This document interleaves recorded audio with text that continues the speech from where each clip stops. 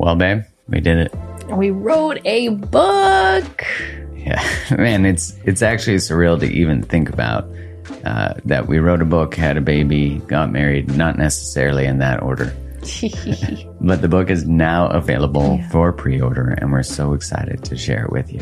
Oh, so looking forward to getting this book into your hands, to be in dialogue and conversation with all of you as we continue to liberate love from old imprints and codependent dynamics that keep us small, stuck, and stagnant. Yeah, no matter your relationship status, this book walks you through what shaped you, why do you do what you do in a relationship.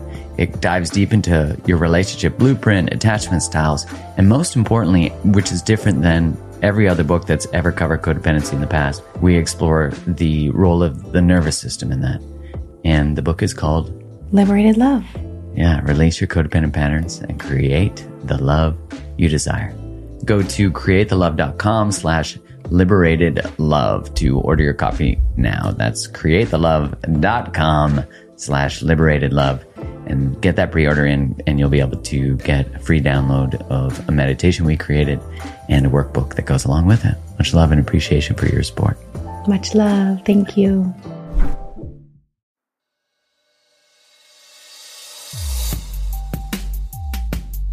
Hi, I'm Mark Groves, and welcome to my podcast where we explore human psychology and how it is that us humans connect, what makes us better lovers and partners and friends.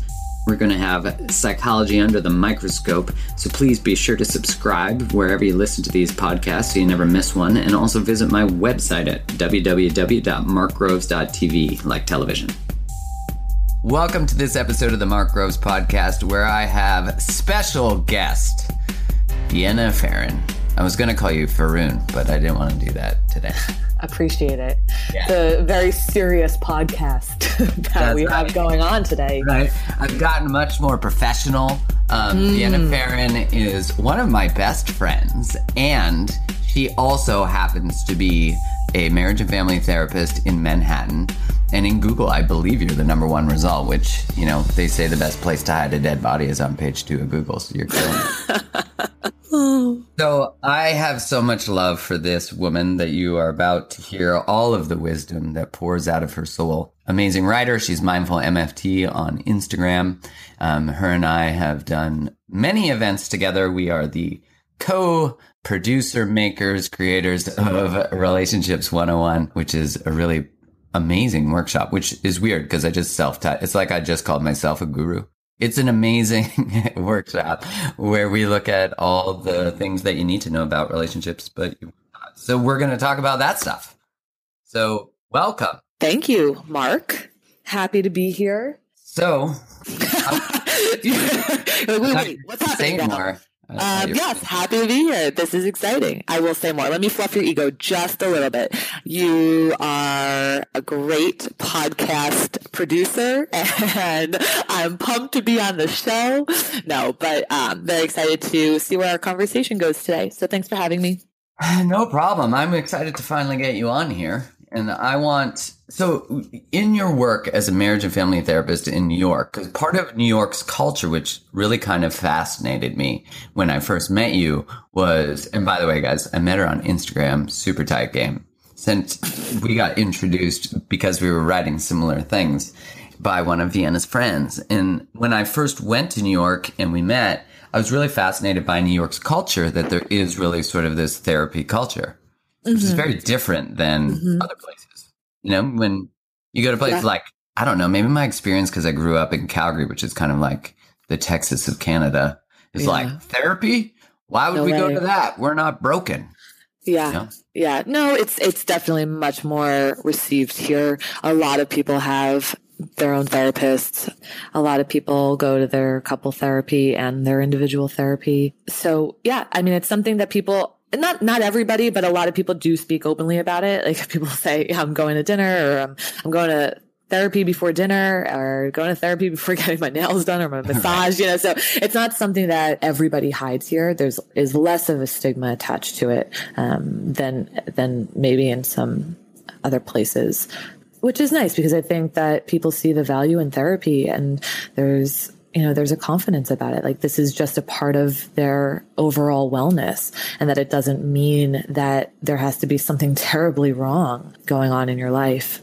Which is such the common part of, I usually see in couples where it's like when shit has really hit the fan and they're almost at this place of, man, hard to recover from, that's when they seek this outside, objective counsel when, and we have really created this thought, like, why would I need to see like this idea in relationship? And I love that from Eric Fromm, the philosopher and the psychologist, who said there's no other thing we fail at more in life than love. And yet we don't seek to become experts. Yeah. I think that the research shows that couples come to couple therapy about 4 years too late. My God. So, it's like, it's so important. I do hear people, even it's sort of an extension of what you were just saying, where people say like, well, if a couple's coming to couples therapy and they're not even married yet, like, don't you think that like says something? And obviously they're insinuating that maybe they ought not to get married. And if they're having problems already pre-marriage, then that should be something that tells them to get the heck out of there. When, certainly that may be the case where a relationship is off, but a lot of times people are actually coming in to do preventative work, and they're actually taking care of their relationship in a way that many people should be. Yeah, it's almost inspiring, because we certainly have all known couples who never went to that therapy before their wedding. And everyone's like, man, they should not be getting married. They should have seen a therapist first. Yeah. So in like when you observe couples that are newly getting married, there is, I think there is often a stigma that says you shouldn't be scared when you're getting married. But I was like, man, how are people not scared when they're about to have a kid, when they're about to, on some level have some fear would seem normal. In your experience working with couples, what does that look like for you? And where does the shift come? You're saying like the anticipation of marriage coming in? Yeah, like we often say like, well, if you're not super excited, like there's no fear. You walk down the aisle, then you must, they must not. Yeah. I mean, I think that people have tons of stories about what happens when you get married, right? We've got this idea that, you have the honeymoon phase and then it's over, or that once you get married, the sex is going to drop off the face of the earth, or, there's so many stories that we have around how a relationship changes once you walk down the aisle and tie the knot. And, those stories are, I mean, whether you can say, hey, this is a true story or a not true story, it's a story that hasn't even happened to you yet. It's not to, you know what I mean? Like it's not to say that there aren't any marriages where sex has fallen off once somebody's gotten married. Obviously that's happened before, but it hasn't happened to you yet. So this sense that we're sort of subscribing to a story and creating an outcome for ourselves before we even do it is really faulty. And it's dangerous, because it can oftentimes create it. We oftentimes prescribe it for ourselves. Then we start to do the research gathering. How have we disconnected? Why are we not having sex 5 times a week anymore? And, you start typing into Google, like, how many couples stop having sex the night after they get married? My God. For a lot of couples, that's when they start. So, well, good for them. But yeah, I'm actually curious to type that in and see what comes up. Well, I think that's such an interesting aspect, though, of relationship that, you hear about how they work, or let's say, I hear a lot of people say, well, I'm not getting married. I've seen how married, and I'm like, just redefine the word. You can define marriage however you want, but it's based on a marriage definition that you have, that you do not want it. It's very different to have this systems part of marriage, which is the, like, getting, whatever it is, the official to say you are married and to go to the court and all that, versus what are the agreements our relationship has. And how are we defining our own marriage? And so in your experience, do you actually see couples create agreements prior to walking down the aisle? Yeah, like vows absolutely. are pretty, but vows really, like, till death do us part. Come on. Yeah, right. I mean, I think that there can be there is beautiful value in vows. Yeah, there is. There really is. Except for I really loved the one, you should obey and honor your man. That was a good one. Just kidding. Just kidding. For all those feminists out there, I love you all. Aren't you a feminist? I am. Yes. So the short answer is yes. I see people make agreements, and I do think, there is a space to certainly honor our vows. But I think one of the things that I work on with couples is the acceptance that really all we have kind of control and understanding of is right now. We can think about, this is what I hope to do. I want to be able to give this to you. And based on the person I am, based on the person I know myself to be, right? My value system, how committed I am, how committed I've been in the past, who I am today, like what this part brings forward. From this space, this is what I'm telling you that I am committing to. This is what I'm telling you that I believe. And it's from that space that we are making these promises. But I think what we've seen happen time and time again is that people change. Things happen in life that pivot relationships and people. And oftentimes the person we once married is different. Oftentimes who we are when we marry someone is different in 20 years, in 5 years, and in 17 years. And what I tell people is good. We ought to be growing, right? Yeah. I always say the version of who I am today should be the worst version of myself that you see. Oh God, right? Isn't that beautiful? If we're going downhill, then we got some problems. Yeah. But that, if I'm doing my part and I'm constantly growing and I'm moving, then this really should be the most unevolved version of myself that you ever get. Right. Now, granted, things happen, right? Traumas happen, losses happen. There's a lot of stuff that gets thrown our way. It doesn't tend to get easier as the years go by. And so the commitment tends to be to growth. Right? I promise you that I will do my best to check in with myself day in and day out. I promise you to continue to grow. Those types of promises are ones that I think we can generally, tuck in. And I think you were the person who told me about friends of yours who do this kind of biannual the check-in, the AGM, the annual general meeting. That's what they do. The annual general meeting. Got it from her parents. Yeah. It's great. I mean, because I think that's it can happen more often because that's what brings us back to center.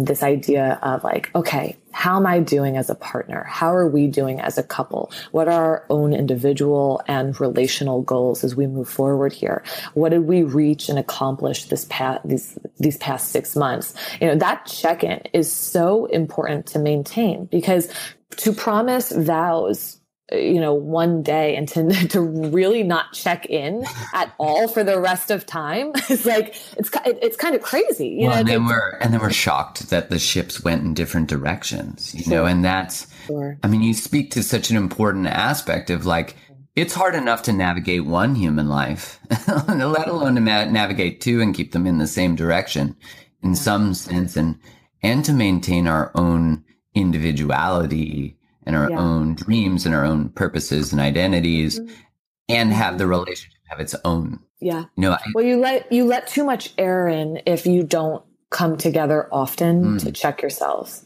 And that's the problem is when too much air gets in, you're really living such separate lives and you're not bringing much forward to oftentimes ourselves, but most of the time each other. And so much is getting internalized. And there's so much distress that the couple system is facing that's not ever being acknowledged and labeled, processed through, and moved out. And that's, when we do that for too long, there really can be so much space within the system that it just crashes and burns. One, the just so we don't confuse people, the AGM that I'm talking about is I have some friends who every 6 months they meet and they write out. Well, they meet, they're married, but they go for dinner. They don't see each other for 6 months, but then they see each other. This is why they're doing so well. Yeah. So they create their own goals separately, not together. Write it out.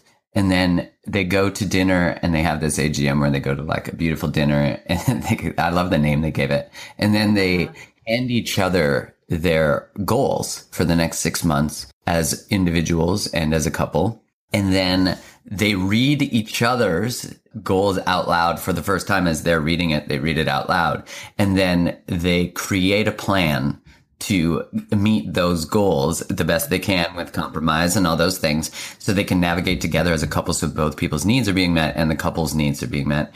And it's you're right. I mean, it's such a beautiful ritual, and it, one that you and I talk about at Relationships 101 every once in a while is the idea of like checking in, like you were saying, like on a scale of 1 to 10, like how am I doing as a partner? Right.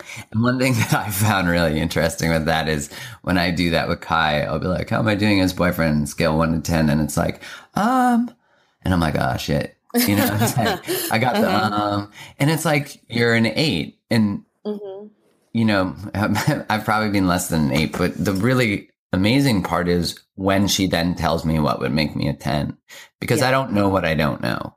You know, and to be like really open to this feedback for our partners to tell us how to love them and how to be a better partner. And it makes me think of that, Harville Hendricks, how he says, instead of asking or saying, you know, I'm not getting what I need from my relationship, it's asking ourselves, what does my relationship need from me? Yeah, absolutely. Which is such a shift. It is. And I think that the space that gets created when you do something like this really sets it does set the environment to succeed, because a lot of times when people bring certain things forward, their partner isn't actually ready to hear it. And they are either caught off guard or there is a defensiveness that comes forward. And when you have this set in motion, you know that you are receiving information. And it's not that it doesn't sting to hear that you're an 8. Although, Mark, I mean, an 8 is pretty decent. That's not bad. I was like an 80% student, so that feels right. I feel like you just doubled that number. Right? It's like, what I do is I take the true math and I multiply by 2. Because that doesn't really add up. But no, I mean, I think it's yes, it doesn't necessarily burn any less, but you're prepared and you've agreed to hear this feedback. And in doing so, the message that you send to each other is that this feedback matters to me and is important to me. And I want to do something about this feedback. And that's a great recipe. You know, that really sets space for a couple to succeed and hear each other, feel listened to, feel heard, feel connected, and feel honored. And I feel like it steers the ships the best we can, you know, together. And in that sense, it's like you were saying, the idea that couples come to therapy 4 years late, or even this part in relationship where we don't, label the things. And then what was the term that you used, like in the couple when they have conflict? Label, acknowledge. Like you're not even talking about it. You know, it's sort of like identify, label. If people understand this from a corporate culture perspective, that things that happen in a company affect the corporate culture. And often those things are being talked about by the water cooler or the coffee machine and not by the company. And the same is so true for relationships, is that below the surface of the relationship is what's the true connection. And those little things that we don't talk about and clear, you know, they become the ways we don't text back or we pull away when our partner goes to touch us. Right. You know, and such an important part of the intimacy piece is actually feeling fully heard and seen. Yeah. Yeah. I mean, it's where we start building up our threshold for negativity, right? So when we do these types of things, or we agree is that whenever there's something that's bothering either one of us, we bring it forward, right? We're lowering our negativity threshold. And this is something that, again, we talk about, in Relationships 101, but a lot of people believe that if they can brush things off, if they like let the small stuff go, if they don't argue much and they try not to be irritating or nag, that they have a better relationship. And the research shows us that when we drop our negativity threshold, that we don't let the negativity build up. If we drop the negativity threshold and we start labeling and acknowledging what we're experiencing and we move it out and we say like, hey, this bothered me today, or I felt really let down that you didn't show up for my event, or, whatever it is, like, then it comes forward, it comes out, the other person is able to hear it. The tricky part is obviously if we're in a dynamic that has a hard time communicating. But if we are in a dynamic where communication is pretty strong, then that negativity is acknowledged, it's honored, and then it's moved out, and it no longer kind of takes up space energetically in our system. Right. But what about in those relationships though, where, like we were saying, what happens when you get married at 20? Yeah. Like, shit, if I got married, if any of my ex-girlfriends are listening, they're like, he never asked me how he was doing as a boyfriend out of 10. Where the fuck was that when we were staying? And I didn't, because the former version of myself, I am happy to say, is a lesser version than I am today. But as we grow and expand, I was going to say, I'm blessed to not be married to the person I met at 20, but that's not true. Mm-hmm. What I mean is that if you marry someone and you're 18 or you're 20 or you're 25 and now you're 45 or 60, because, we see divorce rate is going up in people above 55, 60. So, we have these people who sort of wake up in relationship, where, we have a lot of followers who comment about that. Like, what do you do when you're 48 or whatever, or you're 32 and you've been in this relationship for 10 years and you're like, wait, I'm not getting my needs met. I haven't I don't communicate. We don't grow together. I've given up myself, my body, my whatever. And now what? Like, you have these couples who have, like you were saying, if you don't have a safe space to communicate, how do you create one? How do you create, within the relationship? Yeah. I mean, I think obviously a great place to start is therapy if you have people willing participants, because it's a beautiful space to start unpacking some of that. It's a tough knock when you wake up one day, or you wake up over a few months or a few years and you're like, holy crap, like this is not where I want to be. But, or you feel like you have a resistant partner, who's unwilling to do, or to meet you where you're asking them to meet you. Which I think is a common, it seems to be ever so common. And I think the challenge of being the person on the other side is, hearing, well, I'm not happy with the relationship. And all of a sudden they're like, what the fuck? I thought you were fine. And so we get a little pissed off and like, I can't do anything right, versus being like, oh, I hear you. And we created this together. Yeah. Well, I mean, hearing that for many people is incredibly scary. You're unhappy might mean that this relationship is going to end. You're unhappy might mean that you've done something wrong. Sorry, I'm saying it like, you're unhappy. My partner is unhappy. It might mean that I'm bad.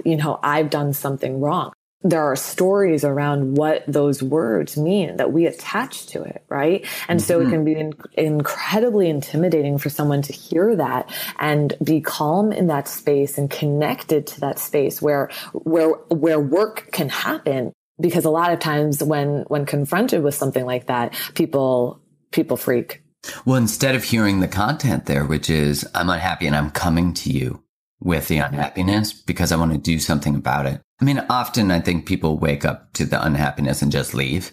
They like project it onto their partner too. Like, you made me unhappy because you made this relationship with me. And it's like, no, we co-created this.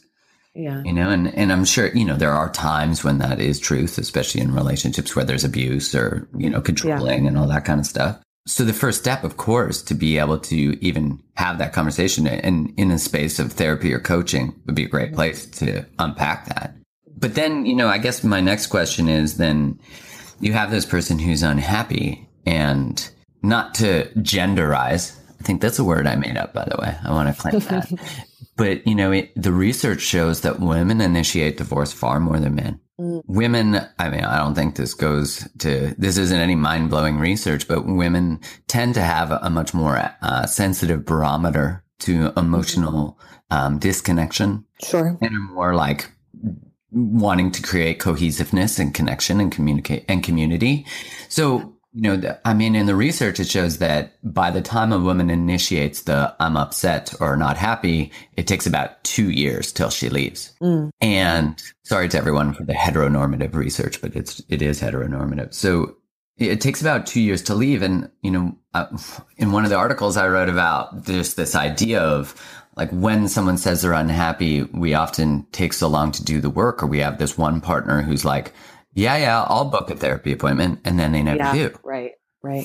I've found what's so fascinating is that then in this experience, then men are like, wait, I want to do the work. And by the time the woman is leaving, they're like, oh, fuck. And the woman's like, too late, homie.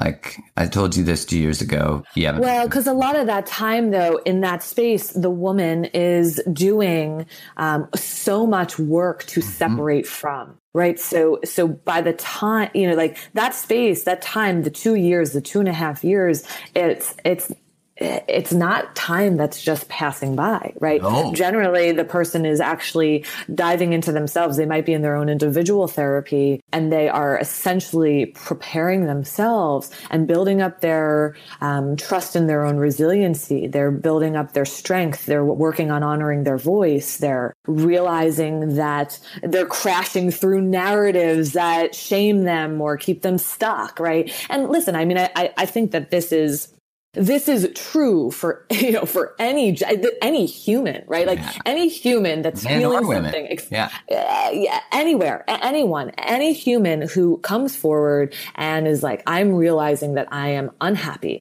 And they put this bid out to their partner, and their partner doesn't really do anything about it. That person generally doesn't just stop there and like fold their arms over and say like, all right, well, they didn't want to do anything. So I guess that's that.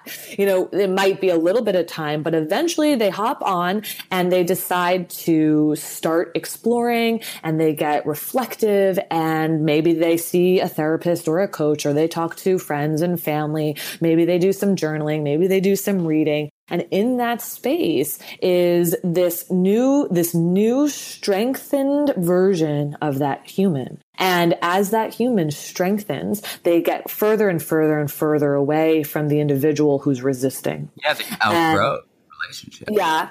Well, it's like, yes, they can outgrow the other person.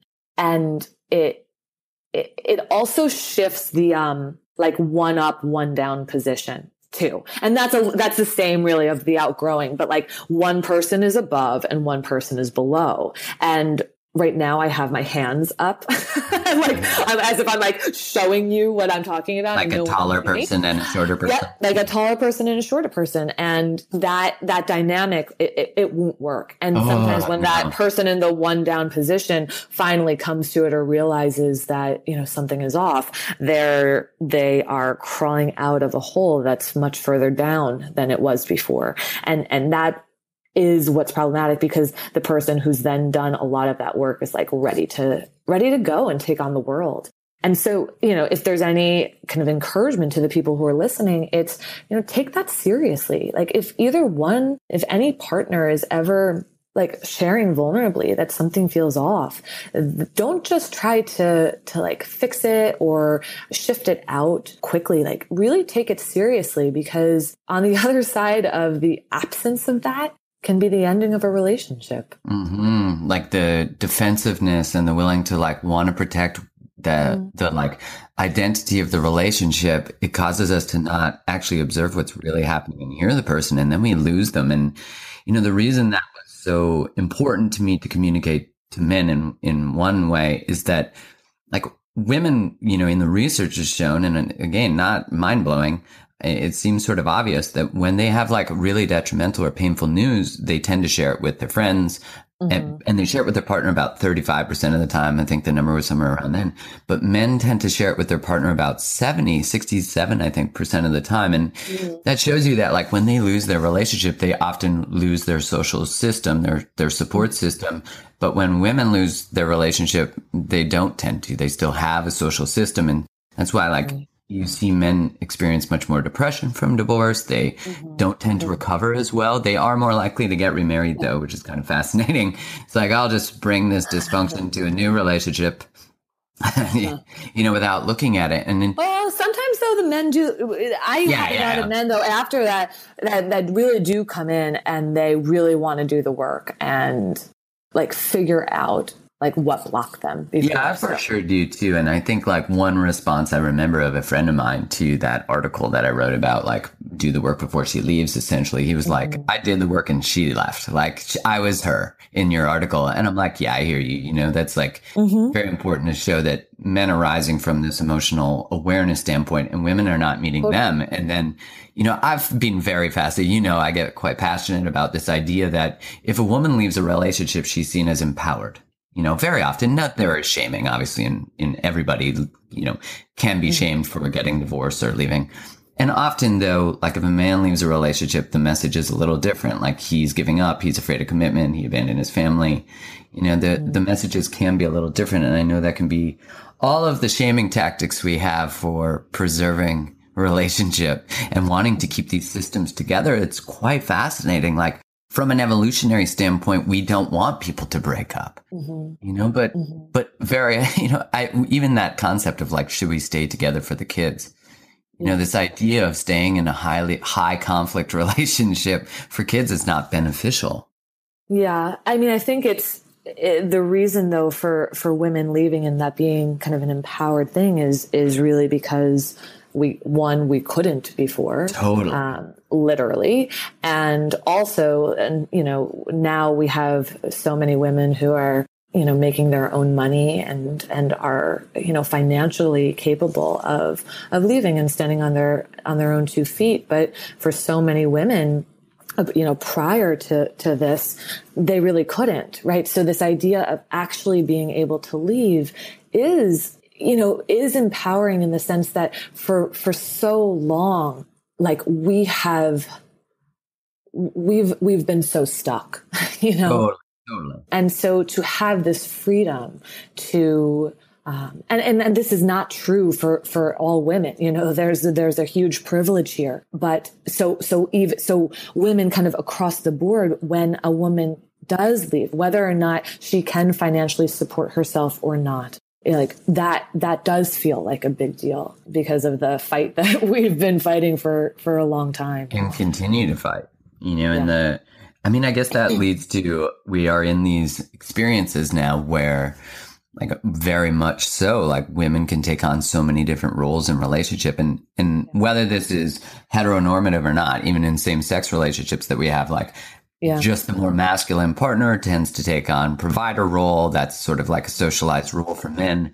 And I often see this, you know, in experience with, there's so many like powerful, strong women who are taking on this role of provider, and they often attract very feminized men. And they're like, you know, they're like, why am I attracting these types of men? And, you know, it's pretty clear from the outside. Yeah. I mean, I think, you know, when we start exploring more of, you know, the kind of like the paradox of women and all of us on this, like, kind of sliding continuum, whether you're, you know, we've talked about this before, whether you're labeling it as like masculinity and femininity.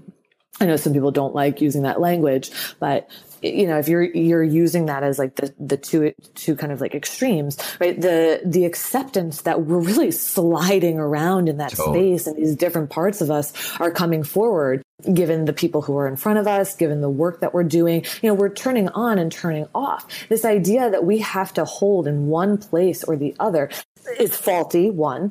And two, it creates a lot of chaos and distress, I think, relationally. Because even this idea of like, oh, like a woman who sits in her masculine more is going to have to attract, if we're talking about a heterosexual relationship, is going to have to attract a man who sits in his femininity more, as opposed to, here are two individuals, two humans who slide through, and these different parts just like merge with each other well. You know, I think about my relationship, and I would say when I'm like with work, I tend to be much more in my masculine. And like the business side of things, I think like the therapist part of me slides around in that space too. Like the feminine side will come forward as well. But when it comes to work, it slides forward. But, you know, my partner is certainly in his masculine a lot too. And I would say that we sort of slide around together, and that works. And just because I would imagine that most people who know me might label me as more in my masculine. If they don't know me like super well, I don't know. What do you think? I think that previously that might have been true. That when we look at, like, I guess what I was getting to is when we have women who are really in these purpose-driven, money-driven, providing roles, a lot of that can be in response to seeing women not have support when they left relationships to take care of themselves. We have messages like, never depend on a man, always, make your own money. And then we got Beyonce singing, we got a lot of cool messages happening. I think if those aren't clarified, that independence is actually walls that guard us from, and so when... Yeah, I mean, I think in your experience, all the independent ladies, right? I mean, I think it's different than having a strong... It is a great song, but it is quite different than having a strong sense of self. Totally. Right? And there's so many women who I meet and are caught in this space where they're attracting men who are more feminized. And so when we talk about this space, just so people are understanding, it's like when we say masculine and feminine, we might say what we would traditionally define as masculine. Even in a same-sex relationship, someone will generally be more masculine, and the other will generally be more feminine. And as Vienna was saying, you can deviate and play and flow.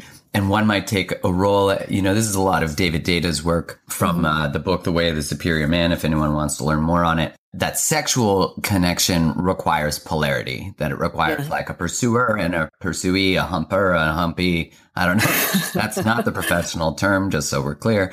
So it is interesting, though, that we have so we have these feminized men who are pursuing, and, the work from, who's the guy who wrote No More Mr. Nice Guy? Is it Robert Glover? Robert Glover. Mm-hmm. This idea that we have, I'm really fascinated by his work because it talks a lot about how for men who are now, adults, a lot of their fathers were working during patriarchy, right? Which we still see. It's still happening. Don't worry, ladies. And then I'm acknowledging that.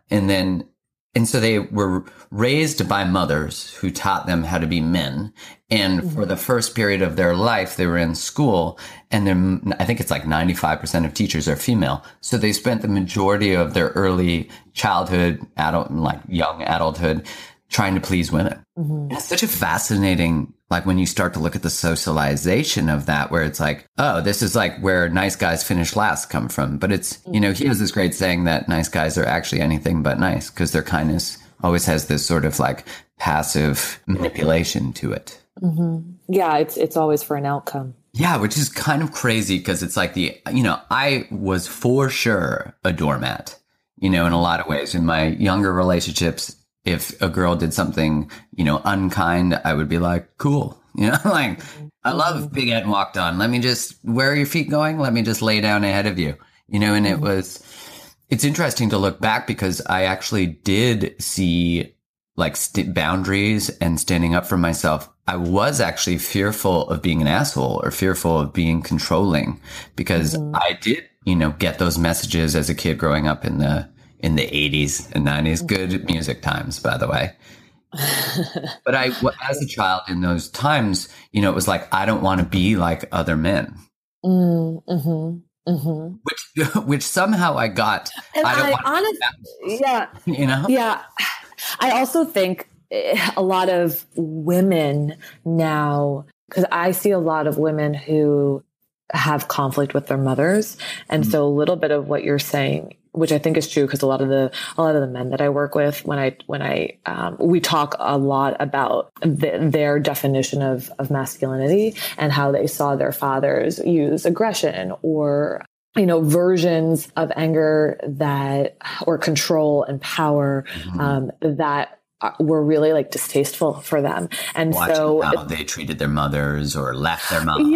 Or just treating people in general and just their way of being, and how a lot of the men that I work with now have a lot of resistance to that. And in some of the therapy, it's a part of why they have a hard time holding ground in their masculinity, because they will do everything in their power to lean away from the definition that they have of it. That was very much how I observed men. My father wasn't like that, but that's how I observed, or at least the message. I mean, my mom is a feminist by many definitions, and even going and volunteering at a women's shelter, I remember feeling so sad for them that they had these men abuse them and hurt them. And I never wanted to exhibit, because I confused anger with aggression.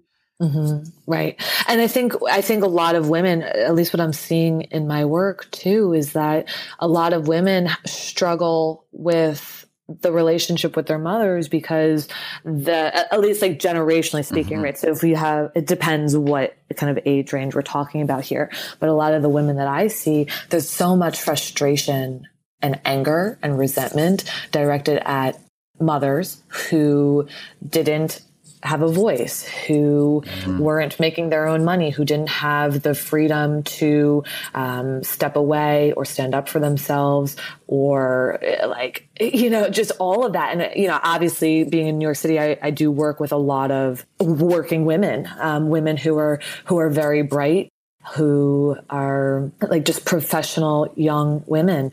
And they're very strong. And a lot of that strength is from a space, a story that's like, I want to be nothing like my mother. Yeah. And it's a tough one for people to like label and say out loud, because they still have love for their mother, and they, can see or understand what the constraints were. And so, a lot of the work is kind of merging the two, but this residual anger of like, why couldn't you do what you should have been doing, And it is pretty interesting to look at the images and the messages that we saw and received around this, and how that's really shaped our story around how I need to be as, whether it's a woman, how I need to be as a woman, what I'm going to do to protect myself. I'll never be this way. You look back and you're like, I will never be this way. It's like the pendulum swings all the way to the other end. Yeah. Well, and it's interesting too, because then in that sense, you get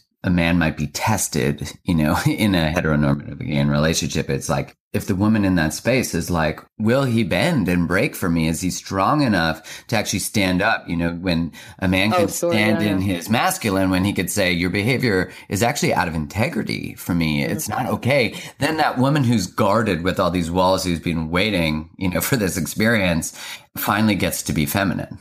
Finally gets to be the little girl who gets to soften, and that's it's so interesting to, as a male. Or the grown woman who does.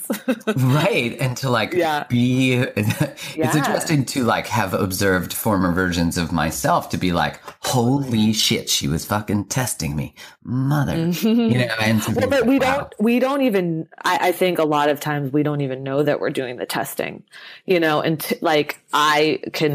that has totally happened between Connor and I, and he will, he is the first person to, kind of call me on that, and then kind of like knock me off of it and sort of put me back into that space, where I'm like, oh, right. Okay. Yeah. Well, where you find, and I don't even safe. Consciously.